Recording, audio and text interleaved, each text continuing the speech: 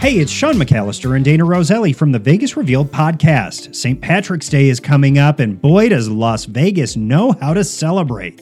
The Celtic Fest returns to New York Hotel and Casino on March 17th. Now, the popular annual Irish extravaganza will again include a parade, live music, entertainment, traditional Irish fare from 9 Fine Irishmen, and much more. Festivities will begin at 10 a.m. with ticket prices starting at $20. Lionsgate is teaming up with Area 15 to transport fans into the John Wick Experience.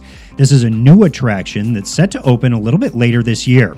Area 15 is an immersive entertainment district located just minutes from the Las Vegas Strip. Jennifer Lopez announced her highly anticipated return to the touring stage. The tour will make a stop in Las Vegas at T-Mobile Arena on Saturday, July 20th.